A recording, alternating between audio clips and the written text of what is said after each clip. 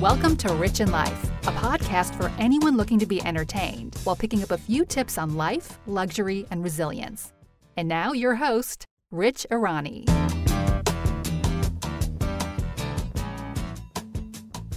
Today, I've got a really special guest. His name is Scott Lipps, and he's the host of the podcast Lip Service. He's also the founder of One Management, which was a modeling agency, right? Am I correct on that? It still is, yeah. Still is a modeling agency. I know you're an author, a blogger, and you're a drummer for the band Hole with Courtney Love, which I'm excited to get into because I have a lot of questions. And I saw a couple of snippets of you playing the drums, which was incredible to me. We've been going by Courtney's name for the last 7 or 8 years. So the band just goes by her moniker. Courtney Love. So, okay. Yeah. And you're also a native New Yorker, and you moved to LA in 2017, and you launched Lips LA, a model, celebrity, influencer boutique agency. True. And I love the people that you have so far. You have talents such as Cardi B, Gucci Mane, Helena Christensen, and Devin Aoki, who incidentally I know from the Upper East Side. And I ran into her once in LA, and we kept saying we were going to get together. And of course, we never did. You know, one of my favorite people, actually, her kids just shot the new Marc Jacobs campaign. So they're the face of Marc Jacobs' kids. She's been a client and a friend for many, many years. And I also work sometimes with her brother, Steve Aoki. So the whole family is like, family to me, which is great. You know, they live down the block on 63rd Street from where my shop was. And it was right down the block from Francesco Scavullo, who was the very famous photographer for Cosmo. And they used to borrow shoes for me. And it was so great. They used to let me in and watch him work. And Devin lived in a townhouse down the block. I mean, it was so chic. I don't have to tell you. Well, I want to get into that later about New York City nightlife. It was amazing. Yeah. But I want to know first, how involved are you in the agency and dealing with talent? So 2001, I started One Management. I'm not really connected to it as much anymore. I came out to LA, like you said, about 4 years ago to start Lips LA. So I'm very involved. I mean, I think anything that I'm going to be connected to, whether it be my name on it or something that I'm even photography, podcast, whatever, I'm super involved in the creative process. I'm involved in managing people. I'm obviously involved with certain clients I've been working hand in hand with for many, many years. So I think in the model agency space, I was, if not the first, one of the first to work with influencers. So many, many years ago, I started working with people like Rocky Barnes. Back then I had Camilla Rose and people like that before it was like a thing to represent influencers. And people would say to me, that's kind of like stupid. You're going to charge people to post a picture, and how's that going to work? And I'm like, well, I feel like the business is definitely headed in that direction. So early on, I was involved in the influencer world, and early on, I was involved in the celebrity endorsement world. From a modeling perspective, I started working with clients like A$AP Rocky many years ago and worked on his branding early on. So, it's been something that's been inherent to me working with musicians and people like that, because obviously I'm from that field. So me working with artists, musicians, it's pretty apropos for who I am, because that's where I come from. So when I'm working with Courtney Love on the brand side, or I'm working with, like you said, Gucci Mane or Helena Christensen, like I come from that perspective versus just like a mathematical equation where do this, it's good for this. I feel like you need to understand artists and what they would and wouldn't do. And obviously I wouldn't bring certain artists endorsements and jobs that I feel like are not part of their brand and who they are. I'm super involved, and back to your initial question, and very hands-on in signing people, managing people. I mean, I love what I do. I've always been an artistic person, so I definitely have my hands in a bunch of different things, and I always have. So I know I was going to say, I hope I answered that question. You did answer it, but I mean, I was going to say earlier, I mean, you seem like you get bored easily. I mean, you have so much on your plate, and you're telling me you still want to take on even more stuff, which is crazy. I mean, I'm lazy. I can't do half the shit that you do, but I mean, God bless you that you do it and you do it all so well. But you had to have a certain good intuition to know about bloggers and influencers, because, I'm a person and we're about the same age. I still think it's a fad. When people still tell me I got to get on Instagram and be more, there, I always say, and everybody knows this from my podcast, I don't want to be. I mean, I do the podcast. I love it, but I don't want to do all the other stuff that I have to do. I design shoes. I have a shop, and everyone says you got to be more, into social media. It's not my thing. You had to be really intuitive to know that this was going to take off with influencers and bloggers, because nobody else knew. Yeah, it's funny, Rich. What you do with your line, what I do, it's all marketing in a sense, right? So, everything that I do when it comes time to social media and what I've been involved with, I just look at it as an extension of marketing. So really, I mean, there's a lot of pros to social media. There's a lot of negativity. Obviously, I'm really about the positivity behind it, but I just have to look at it as like, in what a publicist does. I mean, it's the easiest way to reach thousands, if not hundreds of thousands. In some cases, if you're a big enough celebrity, millions of people within seconds, right? So, I try to look at the bright side of social media. Obviously, in what we're going through now in culture and what just happened, the attack of the Capitol Wednesday, there's some real dangerous aspects to social media. But when you look at social media per the perspective of making money and marketing, I mean, it's one of the ways that the business was heading. And I love the merging of tech and fashion. And so early on, I saw that happening, and I was like, listen, I'd be obsolete in this world. I definitely have to find a way to be ahead of the curve. And so even now, there's a new medium called Clubhouse that I've been on almost daily, giving like talks on. I don't know if you've heard of it. No, what is Clubhouse? Explain it. So Clubhouse is like this new app. It's sort of Brad, like Brad is telling me he knows what it is. Sure. So Clubhouse he's on it. Okay, what do I know? He's on it. I'm sorry. Yeah, I mean, I guess Brad could tell you too, but Clubhouse is a way that it's sort of like the old school chat rooms where people go in. There's no video. It's only audio. It's almost like a podcast that people can join the conversation. And there's a lot of niche conversations about everything from Bitcoin to the future branding of cannabis, of whatever you might think of. There's a topic that someone's having a discussion. Some people that I know go in there for hours. And that's the easiest way to explain it right now. By the way, I just got onto it like a week ago, but it's sort of networking for people now that can't network in real life, because obviously we can't go out and network in real life. So people are on there for hours a day. They're connecting with people. From my end, I'm on panels talking about, today I'm talking with a friend of mine that runs the biggest esports video game team in America, and it's about managing talent in the digital era. Tomorrow I'm on a panel talking about talent and brands, and then on Friday I'm talking about podcasts. So by the way, you could join us on some of these if you want. Well, I'm too lazy. And people chime in. Sometimes it's 50 people in a room. Sometimes it's thousands. People like Tiffany Haddish and Mark Cuban and Gary Vee and a whole bunch of people and celebrities and high profile people are on there on a daily basis. And it just started. It's got a lot of heat right now. I don't know if it's going to be the breakout app of this year, but I feel like a lot of people are starting to tune in. We all have way too much time on our hands right now. So it's like, what do you do with your time? If you want to network, you want to be productive, and let's say you can't work like you normally do because there's this, obviously this COVID era wherein people can't work at the pace they normally do. So it's a good way to be productive, I guess, in some cases, and still sort of, be doing what you do. Right. I want to ask you before I even move on, how has it been during the lockdowns there for you? I mean, I looked at your Instagram and you live on the beach, I'm assuming, right? You live in Malibu? I don't, but I'm always on the west side or on the beach or hiking or, again. Right. I saw you hiking. California is a beautiful place to be. And obviously, if you watch the news now, everybody wants to sort of jump off the ledge. I mean, it's not, I can't even watch the news, Rich, because it's such a depressing thing and you see the numbers and, I would say just to people, be smart, like wear a mask. It's not that difficult. And obviously, if we want to get through this, we have to do the right thing, which we're not right now. So, I'm still finding ways to get out there. I have to be active. I have a very active brain. I need to do things like this to keep me active. It's not great in California, but I had COVID probably 2 months ago. I actually got it in New York. I was super safe and even I got it. So it's crazy. I mean, I have the antibodies now. I just got tested a few days ago. So I'm still being extremely careful, but I'm trying to find a way to live carefully and get out there and do things like hiking. Like yesterday I went hiking in the Pacific Palisades with a friend, but we specifically went to a hike where there was very few people there, right? Because if you go to certain trails like Runyon, it's, there's tons of people there. And I would say probably a quarter of the people don't wear masks. So how do you do, certain things safely and how do you get out there? There's a way to do it. You just have to use your brain and just be smart about it, obviously. Right. I agree with that. I mean, we went to Miami, which was a very difficult decision for us to make because, we were afraid to go. Yeah. I'm not paranoid about getting sick. We live in New York City too, but during the whole quarantine, we came to New Jersey where I am now.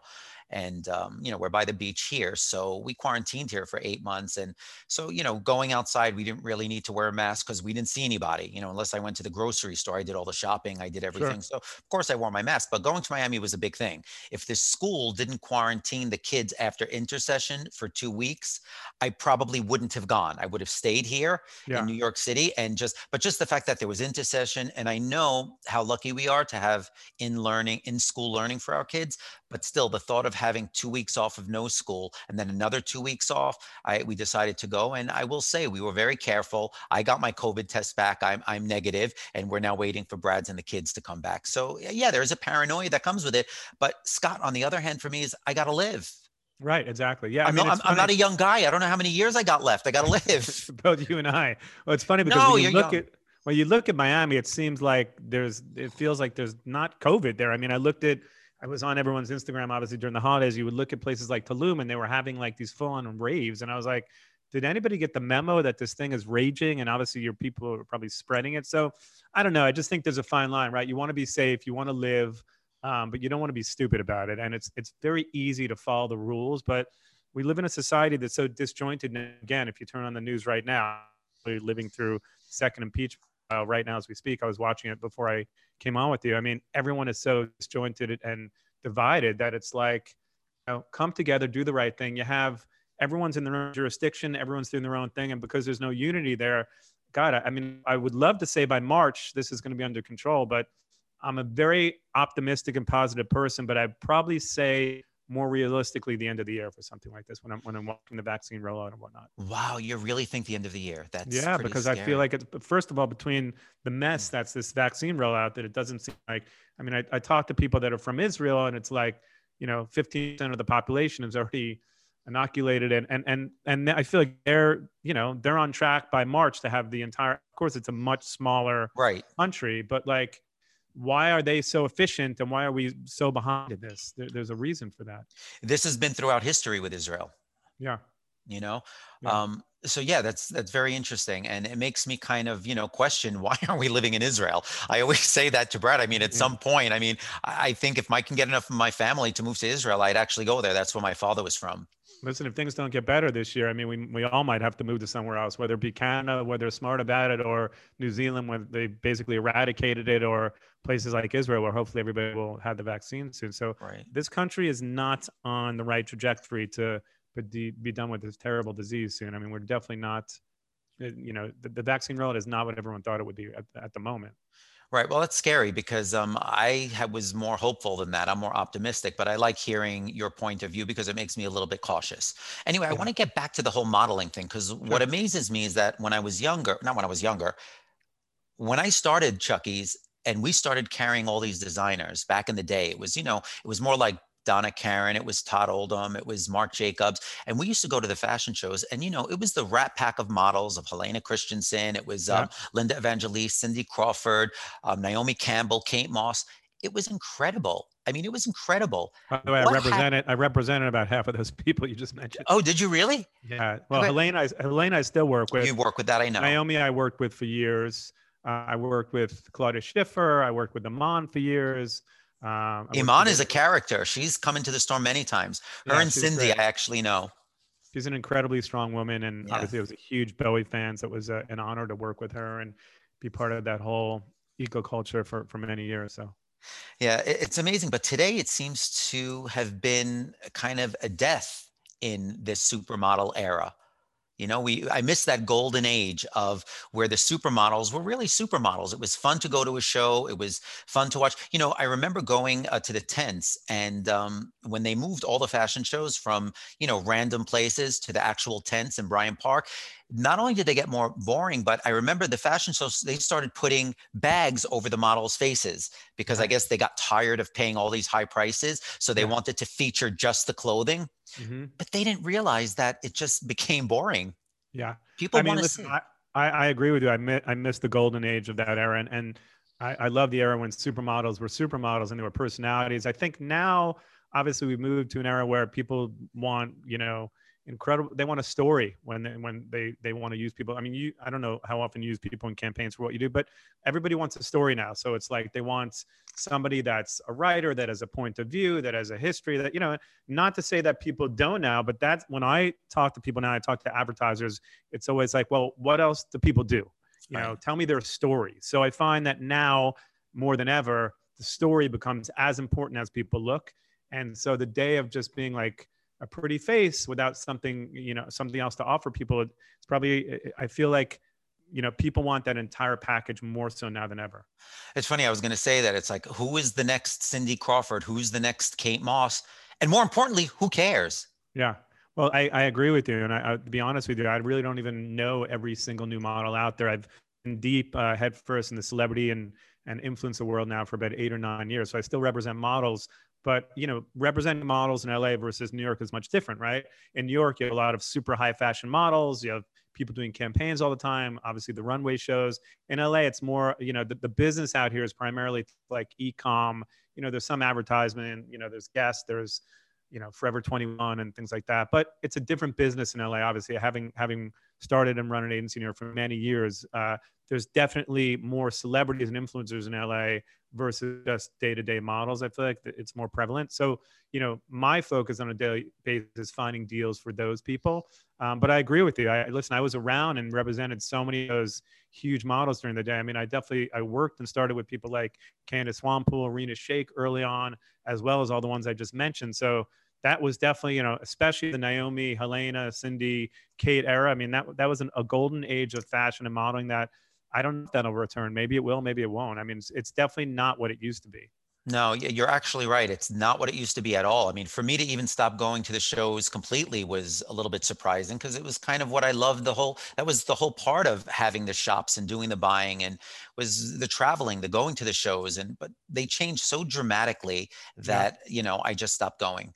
What were some of your favorite shows to go to back then? Okay, it's funny. I'm going to tell you, Marc Jacobs, Isaac Mizrahi, and Todd Oldham. I know they're not prevalent designers today, but I got to tell you, back then with Naomi and Cindy and Kate Moss, I mean, it was incredible. Even Donna Karan. Donna Karan once had a fashion show in her showroom, which was not very big. So she had this long path where I sat in the front, and I didn't know I was sitting next to Donna's husband, who had passed away since then. She was the one that passed away, but I was sitting next to him. I forgot his name. I didn't know who he was, but we were actually kind of making fun of the models in a cute way. I was saying, who is it? Linda needs to eat something. Kate Moss was so small and bow-legged. I'm like, I can't believe it. All you need is Calvin Klein to say, you're beautiful. I mean, and she's an icon and gorgeous, but it's like there you saw her, and she was tiny, coming right after Linda, right after Naomi. And then Cindy with the boobs, bounces up on the stage with her hair. It was just so surreal. I just wanted to take my hand and touch her. I just wanted to do that. It was just incredible. Those days were great. But I would say Isaac Mizrahi, Todd Oldham, Marc Jacobs, and Donna Karan, they had great shows because they were in small venues. Marc Jacobs fashion shows were like parties. It was almost like going to Twilo or the Roxy back in the day. It was a party. He'd have breaking out some references from years ago. Twilo. I know. I'm giving my age away, but they were fun. And I am going to say I was very young. I started going very young. I was 15, 16 because I had older friends. They got me into these places. It was actually the first time I ever saw Madonna was at the Roxy. You know how you'd find your seat at a Marc Jacobs show? He'd have shirtless models. Not even models, like kind of like muscular guys holding a sign, HGAB, to see. And that's what his thing was. I mean, it was, you'd walk in, you felt like you were at Twilo, is that kind of thing. But then all of a sudden the models would come out, Scott, and you'd have these wafy, skinny male models. And, the women models were the same, beautiful, skinny. It was the Rat Pack. But the male models were nothing like the guys that were working the fashion show or the party. They were great. And Isaac Mizrahi, these guys really knew how to put on a show. Definitely. Yeah. The Marc shows were great. And I was actually at a bunch of shows at Donna's place. I think you're talking about the residency she had on it was in the West Village on 10th Street or something. And I used to live literally right next door. So I went to a bunch of the shows there.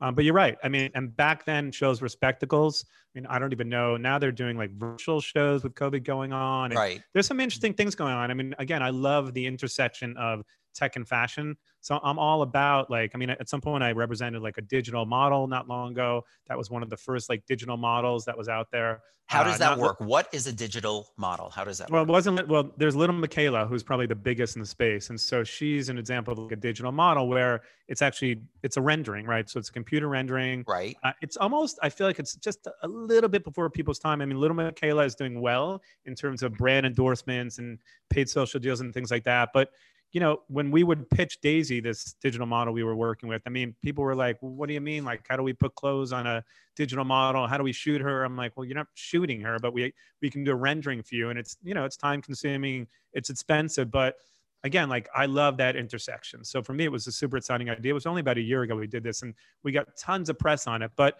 you can get a lot of press, but you still need advertisers to be like, we want to use this virtual model in an ad. And if they don't, because it's too soon, then obviously, we're not there yet. But I do believe we'll get there sooner than later. And answer your question, I mean, it's basically, like I said, it's a digital replica of a model. And so her name was Daisy that we represented. And again, we, there's all these, I don't know, not sure if you read some of the articles like WWD about like the virtual clothing and like the virtual sneakers they can make and things like that. So it's all like coming together in this new sort of AI virtual world.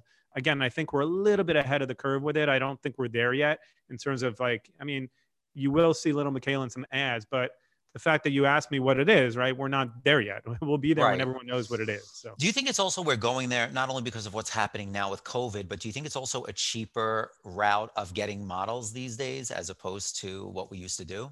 Yeah, I mean, obviously, a couple of years ago, they started doing unrecognizable on all the e-coms and cutting, models' heads off and everything. Right. So everything is in an effort to save money. But again, if we think about the golden age of supermodels, like we were talking about it. Okay, people weren't saving money, but there was a presence there. You knew everyone's name. These were real brands. And when I first started working with people like Claudia Schiffer and Iman and Helena Christensen, I was so excited, and Naomi, obviously, I was so excited because it was about working on brands. And not to say that there's not a bunch of models now that they're brands, but I don't know. I feel like the household name thing is less prevalent than it was years ago. If you asked anyone on the street years ago, tell me 3 supermodels, they would say Kate Moss, Naomi Campbell, and Cindy Crawford. I don't know if you can do that these days. No, you can't. I mean, I'm in the business and I don't really know. I mean, right. I know Gigi Hadid because her and her sister wore my shoes. And other than that, there's maybe a couple I might know, Giselle, and she's not even new anymore. Right. No, that's already 10, 15 years old at this point. Isn't it? It's crazy. Yeah. Time flies. Yeah. So it seems as though the companies need the models more than the models need the companies. So if a model has 2 million followers, it's almost as if a company needs her because she's got the following. So it's almost like the tables have turned, as opposed to you making a beautiful girl like Kate Moss. You look at her and go, okay, she's beautiful. I'm going to make her a star. Yeah. It doesn't work like that anymore. Now the actual model who has 2 million followers makes you the star. Right. Exactly. Well, again, it's going back to marketing, right? If you're a brand and you're going to spend 50 grand, 100 grand, whatever it may be on talent, can they market your product, right? If you hire someone, Rich, for an ad campaign, you want to make sure that by putting someone in an ad campaign and paying a lot of money for them, you're going to get the marketing value out of that spend. And if you're not, then you're going to find someone that's going to resonate for you. It could be a celebrity then. So right. Whoever it is, you want to make sure that translates, whether it's followers for your brand, whether it's just an ROI on spending the money to make sure you get sales. And a lot of celebrities don't translate for sales these days. I mean, there's countless celebrities that advertise things that they don't translate to sales. So finding people that translate is always very interesting. I mean, you have people like Gwyneth Paltrow that have done an incredible job with her brand and people like that. But for every Gwyneth Paltrow, there's a bunch of other celebrities and personalities and models and whoever it may be, influencers that don't translate into sales. You're absolutely right, because when I started the Rich Arani collection, first of all, I didn't even start the collection because I felt the world needed another shoe designer. I was getting collections pulled out of my store because of distribution being in New York City. I had a store in Madison and Lexington Avenue, and people like Valentino and Balenciaga and Celine, they were just pulling collections like it was nothing. Like they didn't think they can put me out of business. I have a family now. This is a business I've had since I was a kid. I dropped out of high school, and that's how I supported my family. But they just pull collections. So I figured, let me come up with my own collection that I can bring people into the shop to look at something else, whether they buy it or not. So my route was not getting somebody to model my shoes. I made extra shoes to give away to celebrities. That was my thing. And, listen, it wasn't something that I enjoy doing. I felt like giving shoes to the most privileged people in the world annoyed me a little. Right. Well, it's funny when you can afford stuff, people give you everything for free, right? When it's nauseating. Get everything for free, and the people that need the stuff for free are the people obviously that can't afford it. So it's a funny dichotomy, I guess you would say in that. Yeah, sense. Funny. I don't know if it's funny. We're using that word wrong in this. Right. It's nauseating. Well, it's interesting. Let's say it's interesting. Yeah, right? Like I remember Madonna coming in and buying shoes, Iman buying shoes, Cindy Crawford. They used to come in and buy shoes, and then all of a sudden something happened. Louboutin started giving his shoes away to the Kardashians, which I always talk about. I'm not going to repeat it, but that's what happened. He had an identify, like you said, marketing. He put a red sole. Everybody knew it was him. So he sent cartons of shoes to a gaggle of gorgeous girls on a reality show. And that's all he had to do. Yeah. So I chose to spend my money by giving away free shoes to celebrities that wanted them. And, Beyonce wore them, Madonna wore them, and, Kate Hudson, and a whole list, which people that I don't even know. I don't watch that much TV anymore. Right. And, I don't like such identifiable actors anymore. When you know too much about an actor, suddenly I catch them acting. I don't want to catch you acting. Do you know what I mean? Right, sure. I just caught you acting, especially don't, which we'll get to later because I'm going to ask you your opinion on that too. I think I know you like watching TV documentaries. Yeah. Okay, so that was my route, was giving them away and getting a lot of press. But I will say you're absolutely right. With the exception of Beyonce wearing my shoes, which we must have sold 50 pairs in a day, which was great. We don't really get that many, Gabrielle Union wore them 2-3 times and Beyonce wore them a few times, but people don't care anymore. There's so much product, Scott. Yeah. There's so much product everywhere. It's diluted everything. Nobody has to have anything anymore. Yeah. And that's what's so scary about the fashion business. And with COVID now, it kind of really destroyed it even more because now nobody has anywhere to go. So now you've got all this product and now you haven't even know where to go. So you don't even need it at 50 off or 60% off. Right. Trust me, Rich. I bought a leather jacket the other day. I was so excited. Then I realized, where am I going to wear this? I've actually, I don't know if I think I wore it once so far in the last 3 or 4 months. But that's it, right? Where are people going? Are they going to get dressed up and walk around their bathroom? I mean, what are we doing? Hopefully it won't stay like this. Where'd you buy? Do you shop online or do you go to stores? I mean, I always was a huge fan of places like Barney's. I love Fred Siegel in LA. I love, the Tastemaker spots. And, there's certain men's brands I still really like. I even like for the basics, I go to like All Saints and places like that. I love All Saints. Yeah. I mean, I'm a huge fan of Fred Siegel here, Ron Herman. That's probably where I do the majority of my shopping. But again, I haven't really shopped too much in the last year or so, like most people. And back in the day, Barney's for me was always the best store in New York.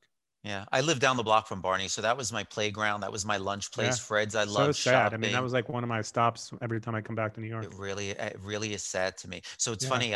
We don't even. I used to want to live. When we moved, we were on 61st for such a long time by Madison, and then we had to move to like First Avenue, and I didn't want to move, but I'm so glad I did because it's so depressing now. If you're around Madison, Lexington, everything is closed, so it's not so bad being there. But I remember, Brad has a twin brother that lives in LA. And I have friends that live in LA.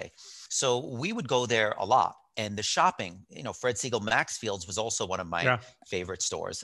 It was also Maxfield's is great if you want to spend $800 on a t-shirt. Right. I don't, but I used to like looking at designers. I'd find something here and there. I'd buy one thing only, but they had designers nobody had, like Paul Harden or Comme des Garçons or, things they would buy different. But so I did like going there. And it was great. I mean, at the time when I would go to LA, it felt so great. I can't imagine what the shopping is like now with the stores there. Yeah, I mean, I've been to a few stores recently. A friend of mine just launched an activewear brand. So I went yesterday and I said to him, how's business? And, like he said, I think most people aren't shopping at the moment. I mean, there's some places that will continue to do well, right? You always find that, for instance, if you talk about restaurants, which is another super sad thing, what's going on, the entire restaurant industry, but there's places like Sugarfish that are thriving because Sugarfish in LA has got it down to science with the packaging, with the quality, with the delivery. So I'm sure the stores that are still doing well, and I'm sure the brands that are still doing well. But I mean, you go down, you literally drive past like Melrose or Melrose Place or wherever it may be, and there's tons of stores closed. I mean, it's sad. It's sad what's going on. So I don't know which brands are thriving at the moment. I think Gucci has done a lot of creative things during this COVID era. And if you look at some of the collaborations they've done, some of the online stuff they've done, obviously, I feel like that brand is still doing well. But I don't know if the majority of brands are doing well. I would imagine they're not, especially. They're not. But I will tell you, Gucci does have 9 lives. I don't know how these people always come back from the dead. All right, this is great stuff. We're going to take a pause now, and we're going to come back next week with part 2 with my interview with Scott Lipps. And Scott, I hope you're going to tell us about how you got the gig with Courtney Love as the drummer. I mean, that must have been pretty exciting for you, and what it was like touring with Lana Del Rey, who happens to be one of my favorite artists today, and the New York City nightlife, which I know you were a fixture in. And I want to find out about your relationship status and what it's like being surrounded by supermodels. Stay tuned next week. You've been listening to Rich in Life with Rich Arani. If you like what you heard, click subscribe so you don't miss out on future episodes. Or visit us at richinlife.com. That's RITCH in life.com.